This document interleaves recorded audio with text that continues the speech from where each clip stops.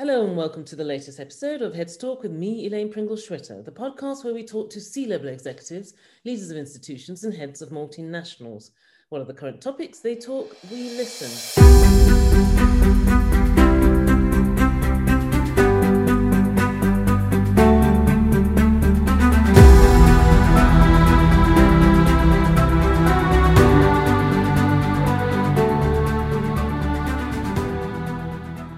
My guest today is an entrepreneur, a leading figure in e-payments, and is the head of a successful B2B payment management organization. He is described as an innovator, a visionary, and one of the best payment experts in the business. This is the new series on Heads Talk, a new year, a new quarter, a new series, the FinTech series, where we talk to some of the leaders in this space. But before we get into that, here is a brief message. This episode is sponsored by Eurus. Eurus Private Capital Forum is transitioning online, with on-demand sessions offering attendees the utmost flexibility to access industry-specific content and deals on their terms. Launching this coming February, Eurus 2022 will bring together 100 speakers from across Europe over a broad agenda covering private equity, venture capital, real estate, and private debt. For details, visit www.eurusforum.org. Heads Talk podcast with your host Elaine Pringle-Schwitter. Marwan Fawsley is the co-founder and CEO of Veem, a next-generation global payment provider that enables businesses to quickly and securely send and receive payments in local currency. Veem uses the blockchain as a new settlement rail to enable frictionless and inexpensive payments. Prior to this, Marwan founded and served as the CEO of eBillMe, an online payment solution that extended online banking to the merchant's checkout process. eBillMe was sold to Western Union, and Marwan joined the corporation's digital team as the general manager, e-commerce and strategic partnerships. With expertise in mobile payment solutions, e-commerce infrastructure, marketing strategy, and alternative payments, Marwan is one of the leading entrepreneurs working to pioneer better payment systems. Let's now have a conversation on this brand new series on Heads Talk. So without further ado, I'd like to welcome Marwan to Heads Talk. Many thanks for being with us today. Thank you. Thanks for having me.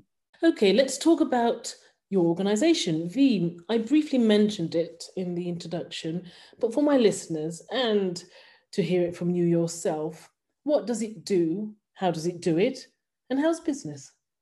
Yeah, it's great. Thank you. So we help businesses, mainly SMBs, to pay and get paid around the world, both domestic and cross-border payments.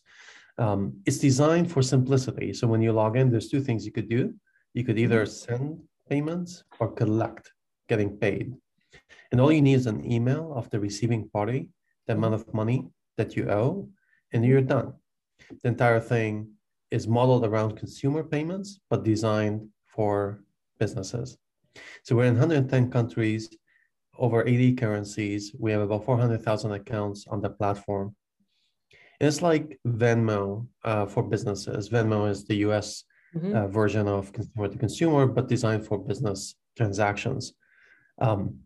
We do accounts payable, accounts receivable, again, domestic payments and cross-border payments all in one service. So you have access to all this as a business to do both your payables and receivables.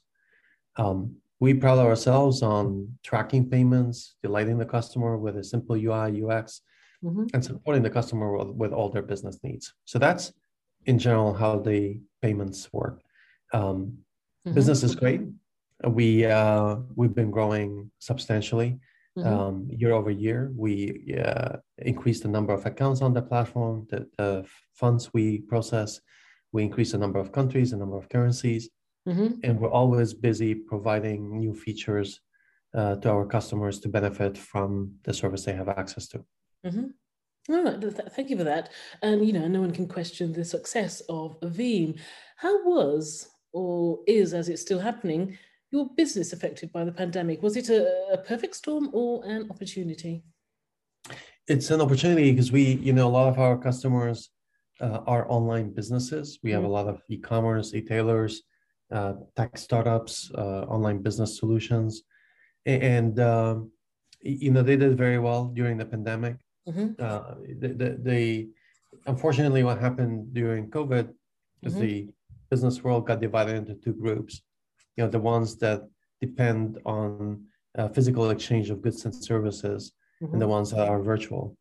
We had a lot more virtual businesses, Mm-hmm. and because we tailored more towards that community, their business actually benefited from the pandemic because a lot Pandemic of itself, yeah. activity shifted online. And so they use us to pay labor, they use us to pay suppliers, move money between their bank accounts. Some use us to collect money on an invoice.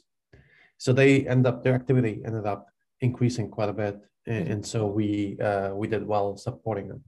All right. Okay. So it's kind of nice to hear some positive stories, even though we're all currently still going through this pandemic. So it's nice to hear that. So thanks for that. Let's look at Veeam's presence and impact in emerging markets. You mentioned Veeam's presence there.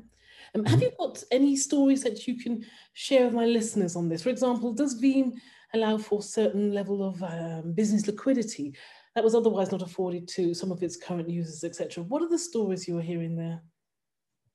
Yeah, so we support actually multiple use cases to emerging markets, and that's where we use also the latest technology. So we mentioned blockchain in your opening. That's a market, for example, where we don't have our own bank account infrastructure. We use our own bank accounts to settle payments, but we do it in all major currencies like US, Euro, Canadian dollar, pound. For markets like Philippines, Mexico, Brazil, India, we use a lot of blockchain, and the reason why that works beautifully is it doesn't tie up any capital, and it's a way to use the exchanges and work with our exchange partners to settle payments in the country. And so they became, these countries became flagship countries for us because we move a lot of volume to them using the latest technology. So all these countries are purely run like on the blockchain. And so it allows for payments from US, for example, to Philippines or to Mexico to settle a lot faster than traditional methods like bank wire. And that's an example of using the latest technology in an emerging market to help the customer with their payment needs and get an experience that's fundamentally different than what you get today from your bank. And I assume it's not just about speed, it's about security as well, isn't it? Speed, security, customer service, delighting the user with their payment journey. So it's a combination of things. Cost as well. A lot of customers pay quite a bit of money processing payments through banks, and in the Veeam model, there's $0 to send payments, zero to receive. We make money on foreign exchange. Generally, with banks, when you're doing bank wire, domestic or international, there's like $40 to send, $20 to receive, and there's all these generally costs everywhere. So you're saying there are no sort of, apart from the exchanges that you mentioned, there are no hidden costs in terms of using Veeam, sending and receiving? No, absolutely not. And in domestic markets, all basic transactions like ACH, checks, anything that happens in country is free. We only make money on premium payments, and foreign exchange being one of them. We also make money on cards and card interchange for folks that use their cards when they pay. And we also make money on folks that use us for capital, to access working capital. That's another angle for customers that don't necessarily want to pay their bills right away. They want to delay the payment and pay later. They can request access to Veeam Capital, and we charge a rate for that. So these are the situations when we charge for usage. Other than that, the system is free. Okay, let's stay with stories of Veeam's users, and let's broaden it to anywhere across the globe. You said you're in 180 countries, so give me, sorry? 110 countries, yeah. 110, sorry, excuse me, 110 countries, 110 countries. So with the stories and the feedback that you have had and heard from such users, how have their input, directly or indirectly, morphed or changed elements of your business model from the inception to where you are today? Yeah, I'll tell you a story. I had a customer in the US, in California actually, that sent a large amount of money to Mexico, and the guy had sent it to on BankWire, so through the bank, and for some reason the funds got lost, or he couldn't figure out like where exactly is his money. So he kept calling. He called his bank in the US, who then told him, well, we did our part and we sent the payments. So then he called the correspondent bank, who then said, well, the payments is actually in Mexico, but for some reason it's not clearing, and therefore it's not making it to the final receiver. And we're talking about, like, quite a bit of money here. And so it was like four days when I met him. It was 4 days in, and he's still not sure what actually is going on, trying to figure out who to talk to track the payment. And ironically, at the time, I was having lunch with him, and he ordered pizza, and he could track the pizza delivery on his phone. So like they'll say like pizza is like 1 mile away, and he was shaking his head. And he's like, I can't believe this. I can track my pizza, but I can't actually track what happens to my payment that's going to Mexico. And it's like, like it's 2020 and we're still not able to track the payment. So one of the things we do at Veeam that is a flagship signature experience that everyone likes is this tracker that we put on the system, so that every party, the payer and the payee, can see exactly what's going on with the payment. It timestamps everything. Every time funds can get transferred from one bank to another, it tells you exactly this is where the payment is at. If there's any issues, it flags it for you or for your partner. If there's any weekends, holidays, it just kind of modeled after Uber and pizza delivery and Amazon Prime. It is designed to track in detail what's going on with that payment. And that's something that is very useful to everyone on the system. Came directly from customer feedback, saying like, we need to be able to know exactly where the funds are at any given period of time. Yeah. We get it with ordering goods, so why not sort of on the financial level? So, Exactly. That. Okay. Let's talk about your relationship with large multinationals. What is the status of play here? This question is probably not in your remit, but I wanted to ask this, especially as an SME myself, and a sometimes frustrated business owner working with large corporations. I do come into contact with this scenario quite frequently. It's the 90-day invoice payment term. That dreaded clause in the contract for SMEs when you have the payment terms between 90 and 120 days. Can something be done in this space to help SMEs work effectively with big corps, via Veeam, for instance? I don't know.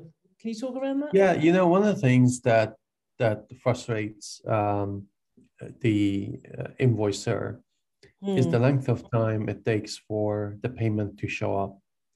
It's all over from 30 days, 45 days, 60 days, 90 days. And that's if the payer pays it on time. And so what happens with big corporations, sometimes they even take longer.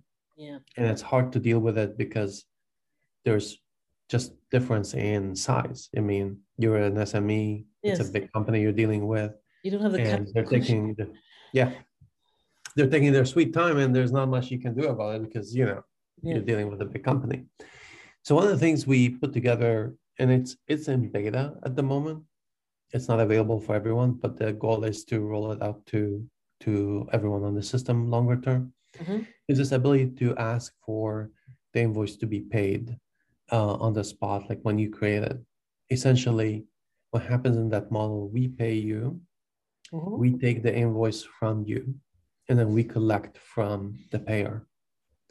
Essentially, it becomes like a way to finance the invoice that you have. Instead of waiting for the company to pay you, we finance the receivable, we pay you essentially close out the invoice. There's a fee, obviously, for doing that. You close out the invoice, and then we then go ahead and pick up the money from the payer.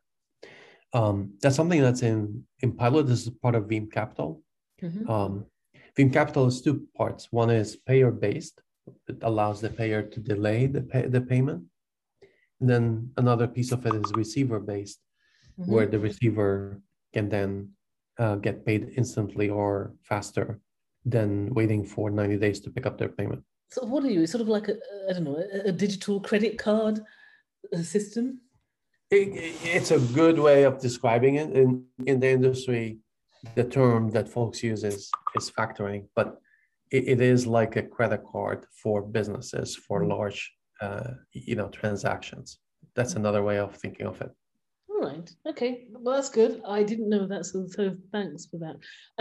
Still in the corporate space and world, apart from that example that we've talked about, how are you working with them or plan to further work with them?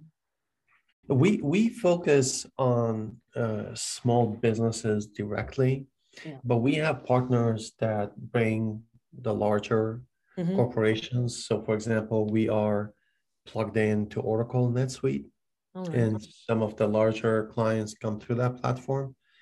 But generally, the interfacing between us and the customer happens through the partner. And we have a number of them. So, for example, another one in the US, a company called Repay, which does payment processing for larger clients. We're also integrated into them. So that's an example of servicing the larger companies. We generally do it through our partner program. Direct acquisition generally happens with SMBs.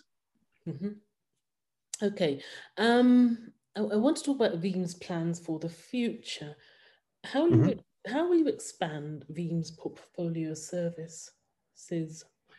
Yeah, we think of it as more countries, more currencies, features that support the invoicing, like adding capital and card processing into the invoices.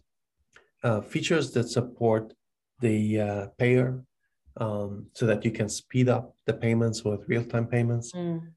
Features that support folks that have wallets with Veeam. So for example, one of the things that's coming up, if you have a Veeam account and you have a wallet and you receive payments on your wallet, you can actually have that converted to a Veeam Visa card that you could use anywhere on the system or outside of the system and get a rebate as you use the product. So these are all examples of adding value to different parts of the network, the payer, the payee, the wallets, expanding into countries, currencies. That's how we think of continuing to add value to the users. So clearly staying in the payment space, or the e-payment space, I should say. Yeah, one thing that I would say, we think of capital as well as another form of payments. So when I talk about payments, I also would include Veeam Capital into the mix, which is integration of lending products into payment flows. All right. Okay. Right. This will be the final question to all the guests in this new Head Talk series. So I'll be very fascinated by the different responses to this question. Let me start with part one. It's a two-part question. Part one of this question. What is the app that you, Marwan, cannot do without, excluding Veeam, in the fintech world, and why?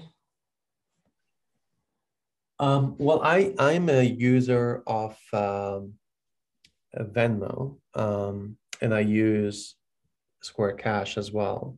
And I use it to pay for services like my, for example, I have someone that comes in and does a bunch of yard work with the house. They get paid on Venmo. I have kids accounts that are with Square Cash, so I use that to replenish their accounts. So these types of services are becoming, part of day-to-day life.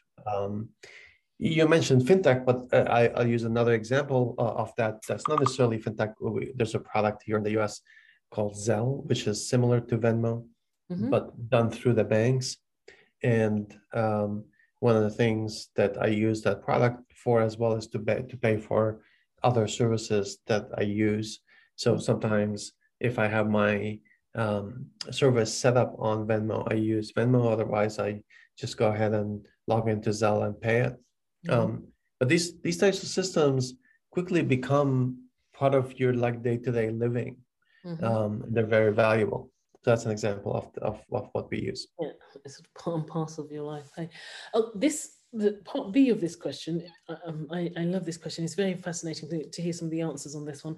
So what is the solution, the needed solution that you think is yet to be developed, but sits within the fintech world once available?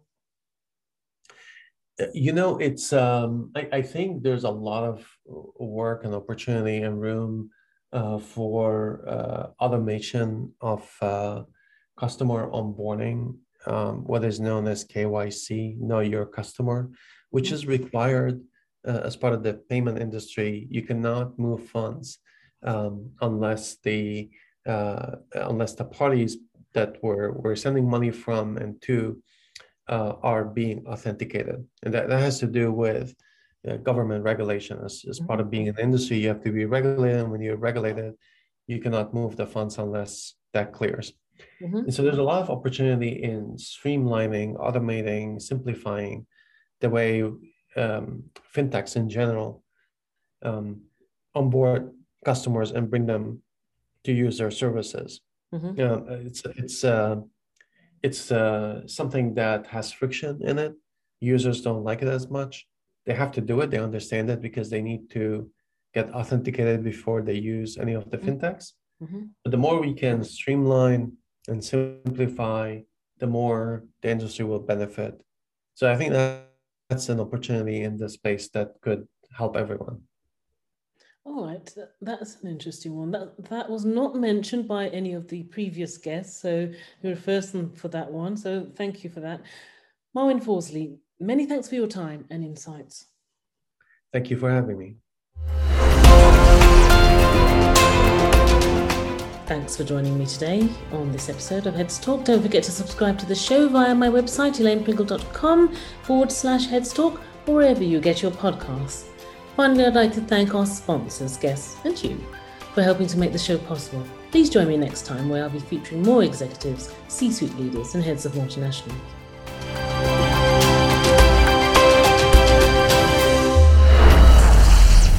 Heads Talk podcast with your host Elaine Pringle Schwitter.